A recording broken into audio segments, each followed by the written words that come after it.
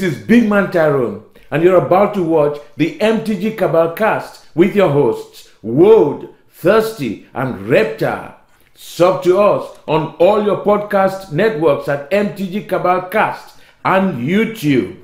Alrighty, guys, welcome to the newest episode of the Cabal Cast. This one is kind of a holiday tradition for us, but this is kind of a unique year for us. So every year around this time of year, we take a look at some trends that we're monitoring in the market as we get to the holidays and lead into tax season. Last year was a complete bear market because, the free money train was rolling in, the reserve list explosion happened and sustained. And this year, things are very different. We still don't have paper events, really. We had Vegas, where the only coverage was a crowdsourced top 64 list. Yep. And that's kind of all we have to go on. So the market's kind of a little strange right now. I found out. Yes. There was actually the equivalent of a 5K in Europe a couple of weeks ago, maybe around the same time as Vegas. I didn't know about it until I was listening to Dominaria's Judgment, Ari Lax's and Dominic Harvey's podcast. They went over the Vegas results 2 weeks ago, and they also cover the results of that. So, to your point, very few tournaments, but what's happening in region is not really making it out of region. Vegas is Vegas, right? Yeah. Come to Vegas, play Magic if you care. Right. And so that's what we're covering, is those market trends, how things are different, how it compares to previous years, and what really is the thing that matters most to us as we trek through the holidays and what's important. So, without further ado, let's get started. Now, this is not to go against what we talked about a couple episodes ago, which is, are we changing our methods as we move towards paper play or as we stay longer in the pandemic if, variants pop up? This is specifically for the holidays because things happen differently. And you mentioned a big one, corporate taxes, where you get taxed on your inventory. So you don't necessarily want to liquidate, but you definitely want to push out as much as you possibly can. So one of the big things that I try and look for is sealed from vendors that allow promo codes to stack on top of their sales. And they may not be the greatest promo codes, but 5% is still 5%. And the reason I want to go with vendors is because their cost on sealed is much less than those posting to TCG Player. And the majority of posts on TCG Player aren't vendors, they're individuals.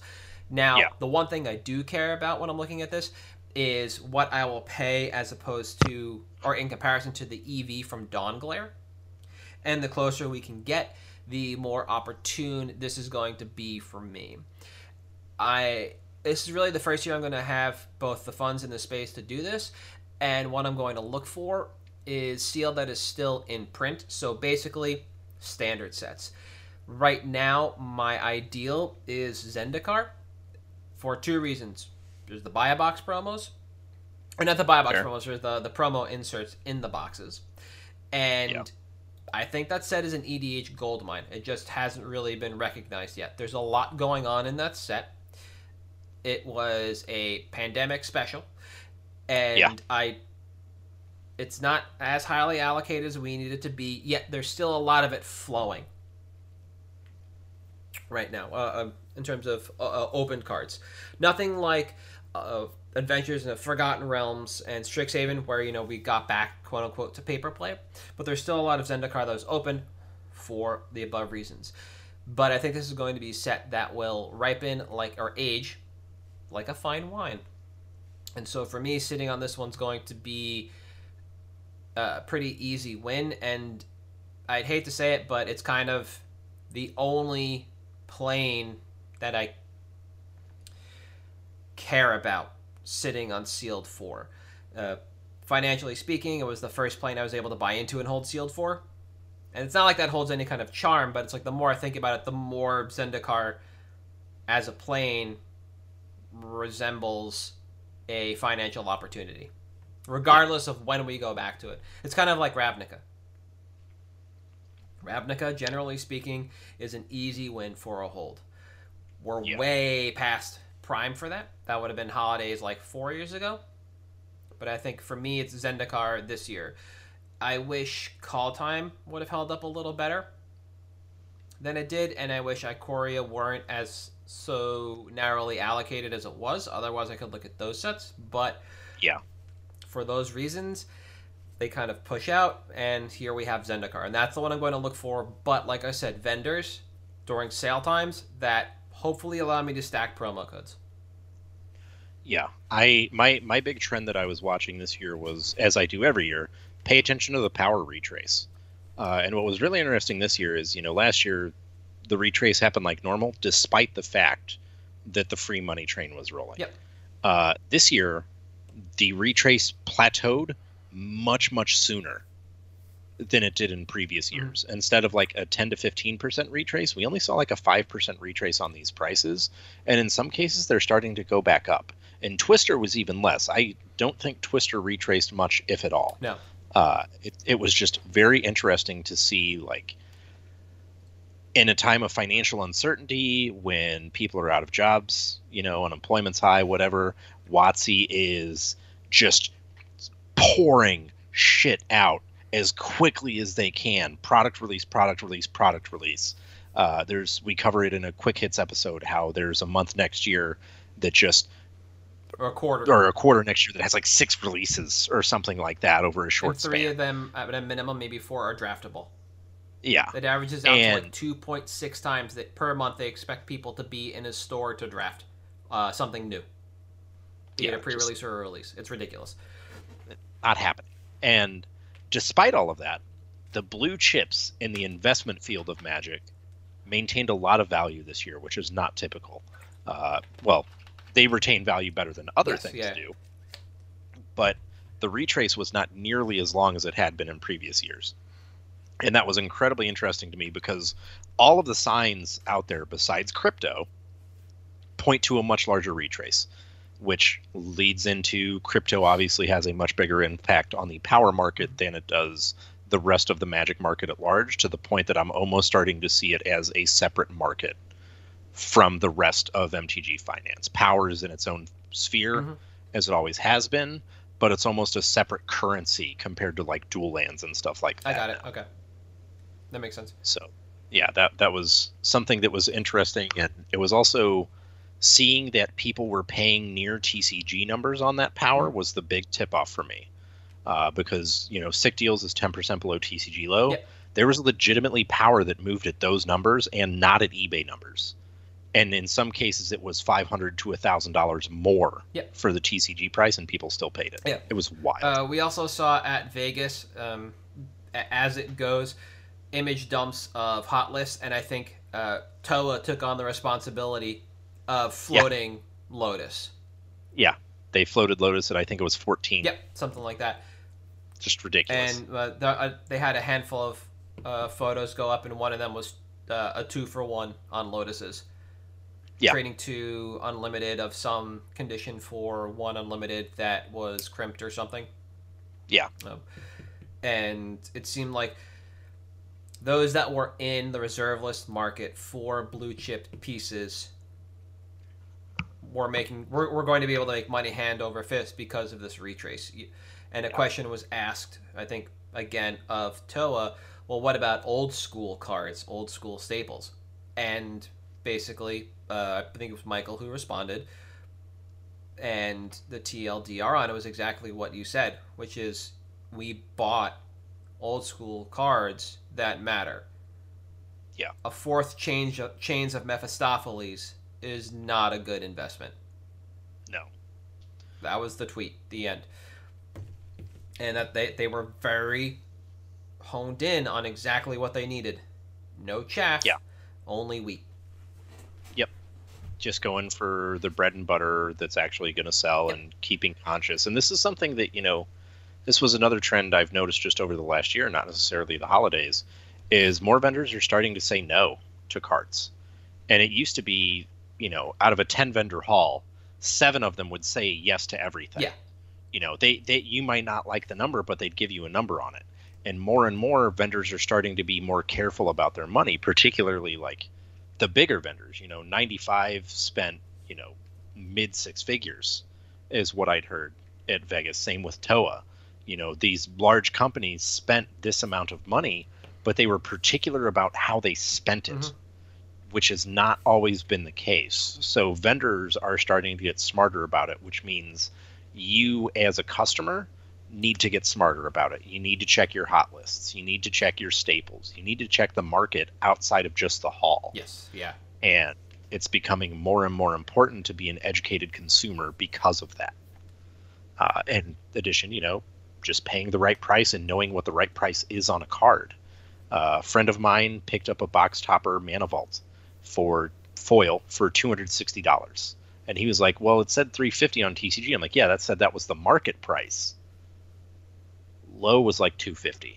So you paid $10 more to get it right away, which is fine. Yeah.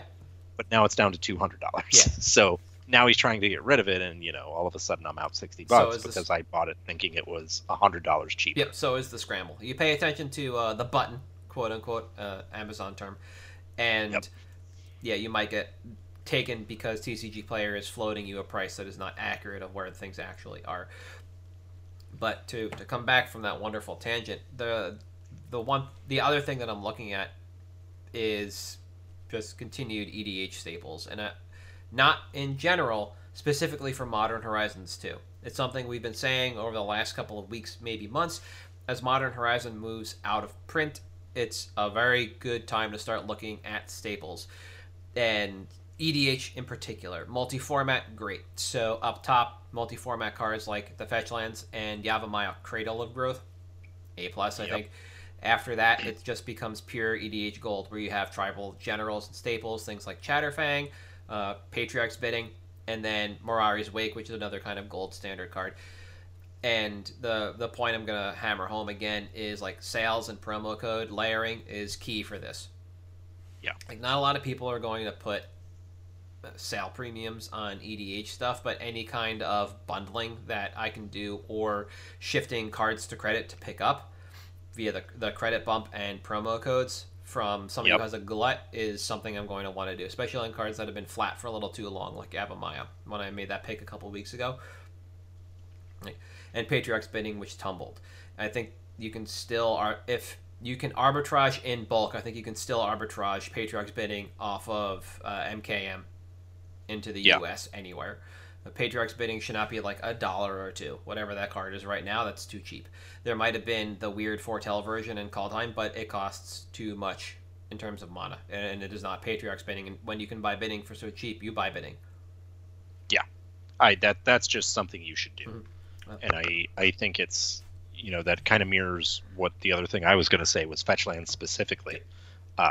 In addition to EDH, like for me, what I've been doing is literally arbitraging KTK fetches into MH2 fetches, because after seeing Secret Lair EDH, I don't ever want to hold on to anything anymore. Yeah. Because they're just going to print it in a Secret Lair. We're going to get, I can almost guarantee in the next 6 months, KTK fetches will see a reprint in some meaningful way to keep the price down again. So I'm trying to arbitrage them now into MH2 fetches because they are way too affordable. There is no reason Scalding Tarn should be $20, but here we are. And I think, you know, paying attention to EDH, and again, MH2, now that it's starting to dry up, and this was the same thing that, of all people, I will never forget when MH1 came out. Ed Wynn said, Silent Shinobi or whatever, the Silent Oni Shinobi, that one, he was like, this is the card I want. I'm like, why? The card's terrible. He's like, it's 5 cents. Okay, makes sense. It's not 5 cents anymore. And that's exactly what you're going to see with MH2, to your point, is paying attention to those EDH, like your Chatterfangs. You can get full art Chatterfangs for less than $3 now. That seems, you know, when Ragavan is running all over Constructed, which, good for Ragavan, but we know casual formats drive the market. So cards like Full Art Chatterfang are a good pickup. Cards like Fetchlands are a good pickup. And I think especially if you layer promo codes and coupon codes, or even if you just hit up the played case at your LGS, fine. Get what you can while you can, because these prices, despite my point of everything being a week away from getting reprinted for the 5th time. These prices won't last forever. No, not at all. Yavimaya Cradle of Growth is not going to be a $6 card forever. Ignoble Hierarch is not going to be a sub $6 card forever either. It's just not. No. And there is some fuzziness because previous Masters sets didn't have all the treatments that Modern Horizons 2 did, but it doesn't matter. At the end of the day, these cards are going to churn. You're going to be able to use them, sell them, trade them, what have you. And it's just going to be a matter of time. We've been pumping fetches for a while. We like to talk about Modern Masters 3 and the reprinting of the Zendikar fetch lands, and we've talked about that eventual retrace back to Zendikar prices for those fetch lands. And the stocks article on Friday, it was either that one or an out of cycle article, talked specifically about the fetch lands, and that is immediately applicable to everything from Modern Horizons 2 that is playable in EDH at a decent amount. And you can, the things I want to stay away from are the cards that are tournament staples, specifically, well, obviously modern cards, but the cards that are good there but do not see EDH play, like Plague Engineer and Dothy, what is it? Voidwalker, right? Amazing cards from both sets. Cards are great. Incredible tournament staples. Well worth whatever they're going to be in a year or two. But their ceiling is going to come a lot more slowly than an EDH card. Yeah. They'll get to that ceiling eventually, but it's not going to be like an EDH card. It's not going to retrace as quickly. The fetch lands withstanding, right? That they're just something different. People will just gobble those things up for all formats based on the price. But it's going to be the EDH cards that we're going to see a larger profit on sooner. If you want to move on tournament staples, I don't blame you, but the same things apply. I'd still look for sales, layer coupon codes, and then just move in like that. We're well past the point where we've hit the minimum price for everything, and I think that's the most important thing to look out for. I would have said, because I love the set dearly thanks to Triomes, but I don't think those are going to go down much over time. Ikoria is out of print. We're never going to get any more of it, and if we do see Triomes in new whatever the new wedge set, whatever it's supposed to be, if we do finish out the cycle there, then those could be the dual lands, quote unquote, that we see in standard moving forward. And so I'm kind of a little uneasy. I don't know. Well, I think for me, I'm fine with those because at least the Ikoria ones are plane specific. That's what I was going to say, is I didn't know if all of those were plane specific or not, but at the same time, so were the temples from Theros, and they pulled those out for core sets. Yeah. So, which, are we still getting core sets? I guess we got an M21, so probably. Yeah, let me check. I just can't remember seeing one in next year's release. I was looking for the commanders, the yearly commander sets in next year's releases, and I couldn't figure anything out, but I think Q4 is filled out, and I do not see immediately. On the surface, nothing looks like a core set, but we have Dominaria again, so, maybe? Yeah, could happen. Yeah. I guess. New Capenna. I was thinking Capernia, so that's wrong. Yeah. And the Lord of the Rings set is 2023, so that's 2 years out. Oh, that's right. We have Dominaria United and the Brothers War. So it's like... Right. Could one of those be an actual core set? Yeah, when we got Dominaria previously, we still got a core set. But the Brothers War harkens back to Dominaria again. So it's like Dominaria X3. So will this be the War of the Spark of the Dominaria sets? We don't know. Could it be a core set? Maybe. Who knows? But there's no dedicated core set. But as far as the holidays are concerned, that's really what I'm looking at. And I feel like that's just going to be kind of cyclical for me. I think this is a fine formula. Whether or not we get a master set is kind of questionable.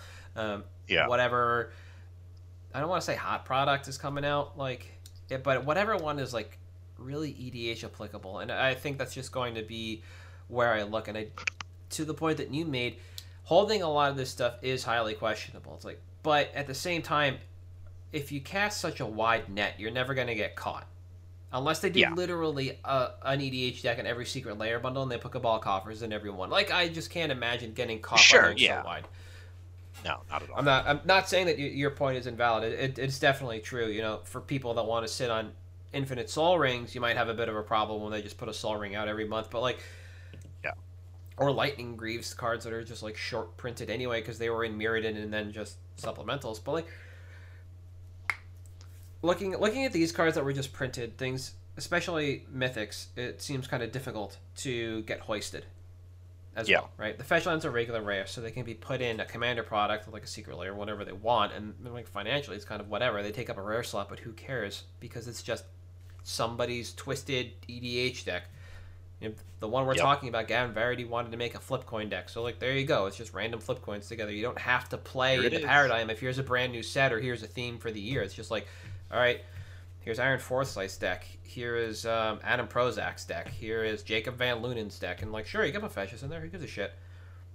Yeah, like I was talking to someone today, and I said, you know, how long until we get Secret Lair Zoomer Jund? And all of a sudden, oh, here's, you know, 3 Renin or a playset of Renin 6s for $100. Who cares? You know, WotC doesn't, clearly. So it's like, Just ludicrous. oh, absolutely. And I can't imagine truly getting caught out, but it does speak to wanting to churn through this a little faster. I think Yeah. that's also something to keep in mind. Is the lower, the better the price, the sooner you get in, the faster you can get out before you get got. At the end of the day. Yeah. So, like I said, that's it for me this year for holiday stuff, and I like I said, I imagine that's going to be cyclical for me right now. Yeah, I think, you know, especially as we get to the holidays, these cycles become more and more important, especially over the last couple of years where we've kind of seen, I mean, correct me if I'm wrong, because we pay attention to this stuff year round. This is the time of year where for the last couple of years, I've seen the most change in the cycles.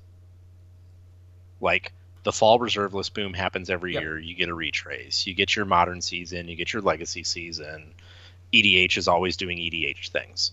But for the past couple of years, the holidays have been kind of an odd spot because things haven't been as typical as they had in previous years.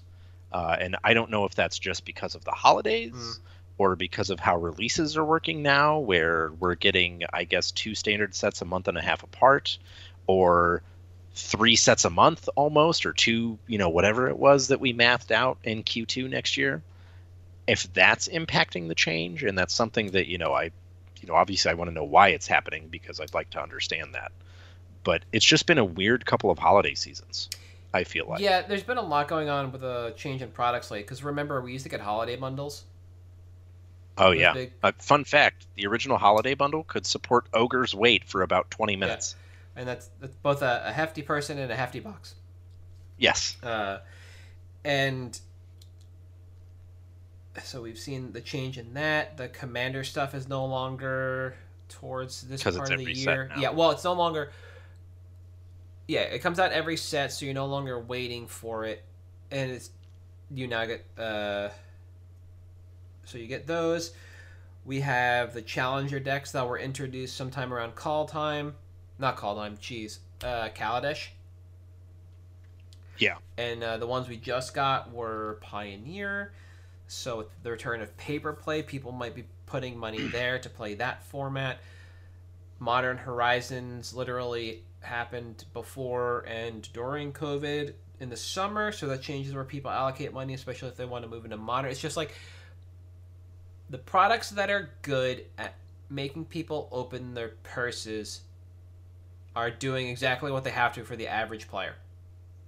Yeah. Meanwhile, what usually happens in regards to the reserve list, in regards to power, in regards to like high-end iconic cards. Yeah. I think it's that mid-level churn that you were mentioning that we've seen a lot less of around the holiday season because there's so many other products pulling eyes. You no longer have to buy singles for the player in your life. You could buy any number of infinite odds and ends for somebody. Yeah. And so I think it's really is just that thinning the dollar. Yeah, I think so. Picks? Let's do it. I'll go first because we already talked about Ikoria. We'll give people a break. Sounds good. All right, so Yeah.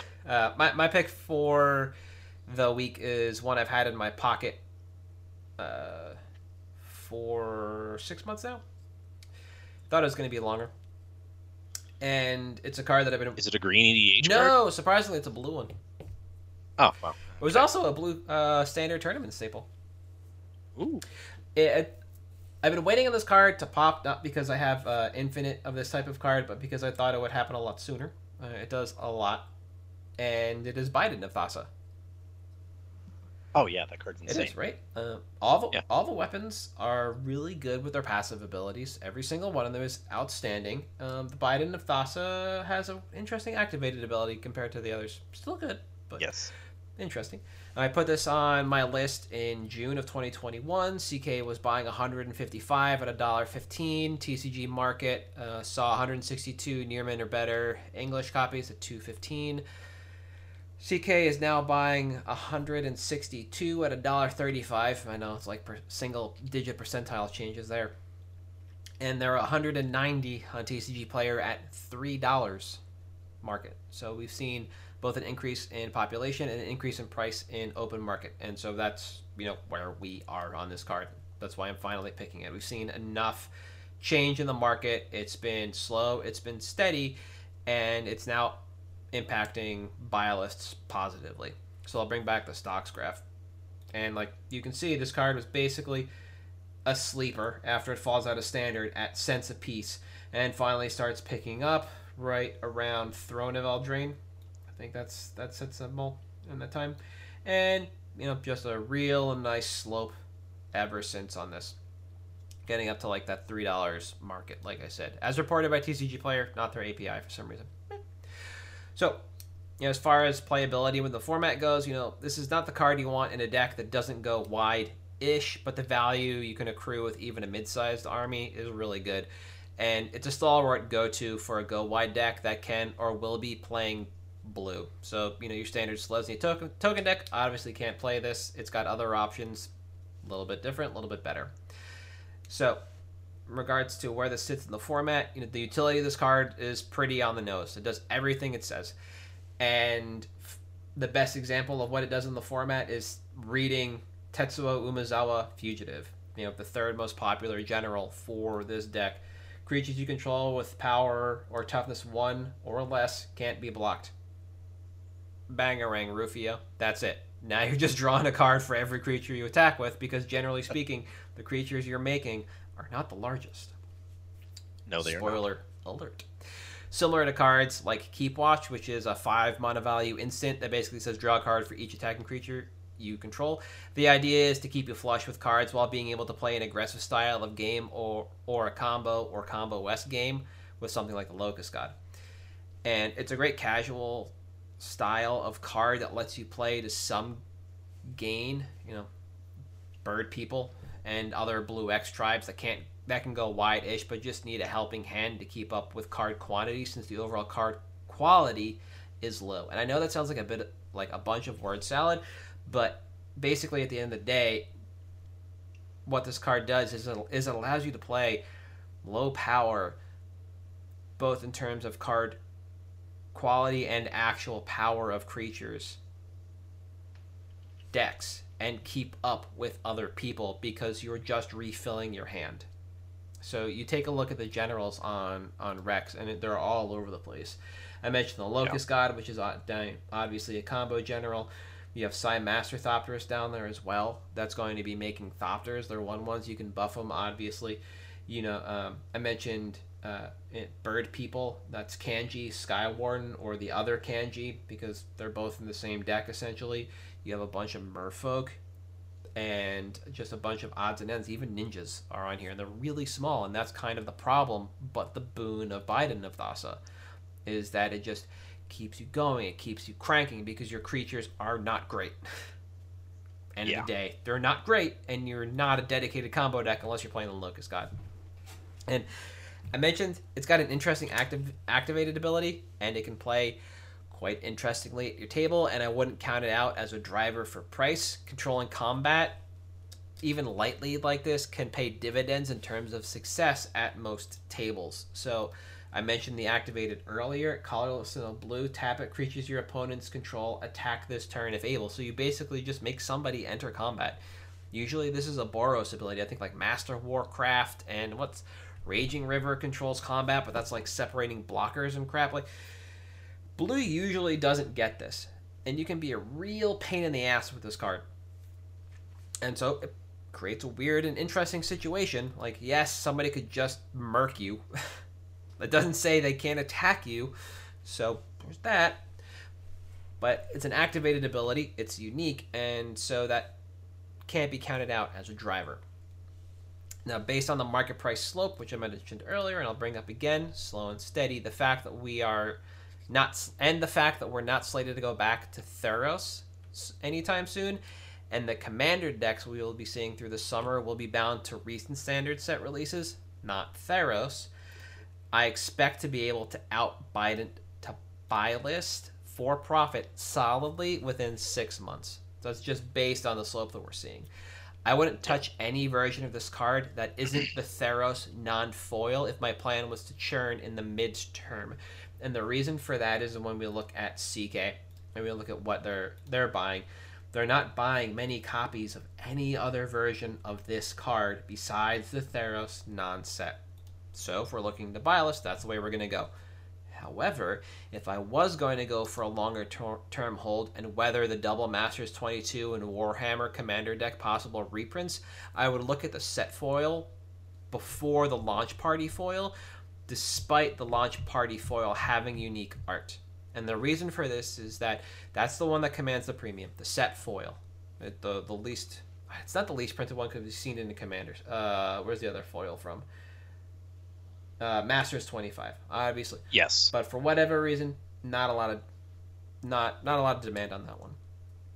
But yeah, we have one piece of unique art on this card, and it's the launch foil promo. But what we've been seeing recently is that one piece of unique art doesn't always mean it's the best version to buy. Sometimes it does, sometimes it doesn't. A lot of this recent stuff, especially for Commander things, when it's not a secret layer card, doesn't always pull a premium. In the original alt art. A very similar art. There are a million launch foils floating around because launch day was essentially just release. So everybody who showed up to the release draft or whatever events just got these for free. Whether or not that equals the quantity that was opened in time, definitely not. But the fact that they're just free flowing and available in binders, it's kind of damning for this overall.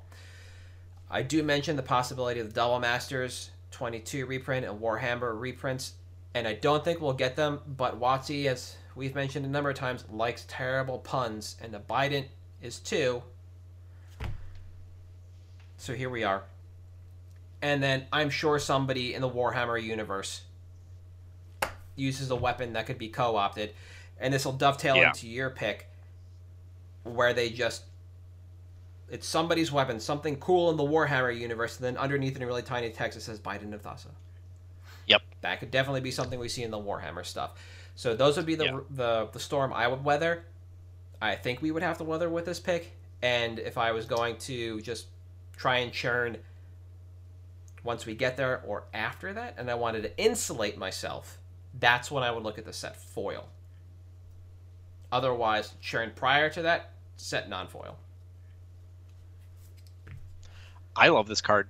I've had my eye on it for a long time. I think it's undervalued. I think the effect is very powerful, and its activated ability is also actually really good, especially in EDH, where it's so much more of a political game than it is, in constructed play, obviously. I think it's really solid. I think it's underplayed, if anything. And I like the shout out to the different foil versions and how, that kind of matters because it's the only printing of one of the arts. But I love it. It's nice to get away from green EDH cards and go for a blue one. So, I'm proud of it. There is an interesting bit of politicking where you can do, thank you, by the way. If you sit behind propaganda and you make your opponents attack, it's very difficult to break through a propaganda with the entire squad. So it definitely is. You can actually play a weird control-y game and a game of politics with this and cards like Aether Spout and like Evacuation. You're like, oh, cool, nice army. Bloop. Nerd. See you later. Bye. Yep. All right. So to dovetail that like really cool name, tiny text, Biden and Thassa. So I'm calling out all of the Godzilla promos. The one that I cited specifically is Garuda, which is Gigan's Cyberclaw of Terror. So why? Well, if you take a look at the stocks graph, they're pretty flat. They're pretty low on there. But something important is coming from this. So for those of you that follow Toho and Kaiju and Godzilla and everything, there's actually a show coming to HBO Max in 2022, Q2. Monarch, about the organization that does the research. Oh, so that's, if anybody has followed the through line for all the movies, that's the Bryan Cranston, Godzilla, the Kong that's set during the Vietnam War, into Godzilla King of Monsters, into Kong vs. Godzilla. Spoiler alert, it's not about both of those characters. Yeah. And it's very much like it is going to, I think, cause another surge in the desire for these. There is also, more importantly, next year, coming out in Japan, Godzilla the Kaiju Invasion. Now, why is that more important? Because a few months ago, the driver on these prices, when they started to surge a little bit, was 95, because they were arbitraging them to Japan and China because of a movie release. So in a few months, when Monarch hits, when the Kaiju Invasion hits, we're probably going to see those buy list numbers start to elevate on these. And there was a while there where 95 was literally paying TCG low for some of the non-foil Godzilla promos. And it wasn't just your big characters like Mothra and Godzilla. It was all of them. That includes Baby Godzilla, Mothra's egg, Caesar, however you want to pronounce it. Yeah. And Gigan. So as far as timeline goes, this is going to be kind of an interesting one. The reason I say that is because obviously these releases have an impact on it. Why it's going to be interesting is because a lot of people don't know it, but 95 does have an online buy list that mirrors their GP buy list. If we don't have paper events, it is going to be very important to check that buy list number. They're not the only people that are going to be buying it for more. Naturally, as they start to hoover up inventory, as they start purchasing it off of TCG Player, you'll start to see Card Kingdom move on their buy numbers. You'll start to see Star City move on their buy numbers. But if you want to get in on the first wave before some of this stuff starts to get saturated, you're looking at Q2 next year, speaking of saturated, is when I would start checking 95's website for the buy list on these numbers. Or on these cards. And I think it'd be very easily, if you buy in now, to profitably buy list and in some cases double up incredibly easily at that time. And it's harkens back to something we touched on earlier this year when we talked about how getting into these pop culture influences with Warhammer and Lord of the Rings and whatever, all of a sudden that's something else you have to pay attention to. So this is a very bizarre call out, but Monarch's coming. There's a new movie coming to Japan. There's going to be a lot of hype around Godzilla and Kaiju and this license, which Hasbro has. What about reprints, you may ask? Well, the interesting thing about these is that while they're not specifically tied to a plane, Ikoria was the perfect environment for them because it was literally just big, dumb monsters. So it makes it kind of hard to reprint these as something else, unless there's a Godzilla Secret Lair, which... Oh, wait, we already got one of those. So the odds of these seeing a reprint anytime soon, I would think, are fairly slim. And worst case scenario, for those of you following along, there are 4 Godzilla movies coming out in 2023. So if you end up sitting on them till 2023, I'm sorry, but there's no way you don't profitably buy list at that point. Either way, I'd be looking at about Q2 when this stuff starts to hit, and pay attention to those international buy lists. That's what matters. There are a lot of lessons in this, and so I appreciate this pick for that. One of the ones I want to echo is the last one you made. You pay attention to international buy lists because that's where a lot of arbitrage happens. We've talked about it before, and this has been a decades-long thing where Magic cards do flow across the globe. They do, and it's not just Yeah. high-end stuff. They do move, and there's money to be made if you can follow along. And this is a great example of it because this is an IP that gets released in different places at different times. The Godzilla property is unique in what's going on in the U.S. and our movie market is interesting because those movies do make it overseas and they are part of the current Godzilla ecosystem. But there's been a number of other releases that hit Japan first and eventually make it onto Netflix and stuff like that. So you can kind of follow along and see what's going on. But trend tracking outside of that is extremely important to stay ahead. So something we've talked about before is also first to market. Essentially, first on a thread. These are the first riffs on an IP that we've seen like this. So there's going to be a premium cast on them anyway in time. And I'll always point at FTV Dragons. Heinous set. Heinous. Good lord, it is bad. It's like Coca Show and a bunch of blank pieces of cardboard. Yeah. But it carries a premium because it was the first. Not just because it was short printed, but it held a premium and still does because it's first to market. We were talking about the San Diego Comic-Con promos before this. The same thing with the first one. Like, the Planeswalkers available at the time compared to what we have now and the choices they made over the years makes that one look rancid. But yeah, it's real bad. First to market. It's Lily Vess and four black pieces of cardboard. Yeah. First to market. Right? Premium. So the same thing's going to happen here. And I think the other lesson here is you called out that it's not just the foils. It's the non-foils that are moving, and those are extremely approachable. Very. I was very curmudgeonly about this stuff when it first came out.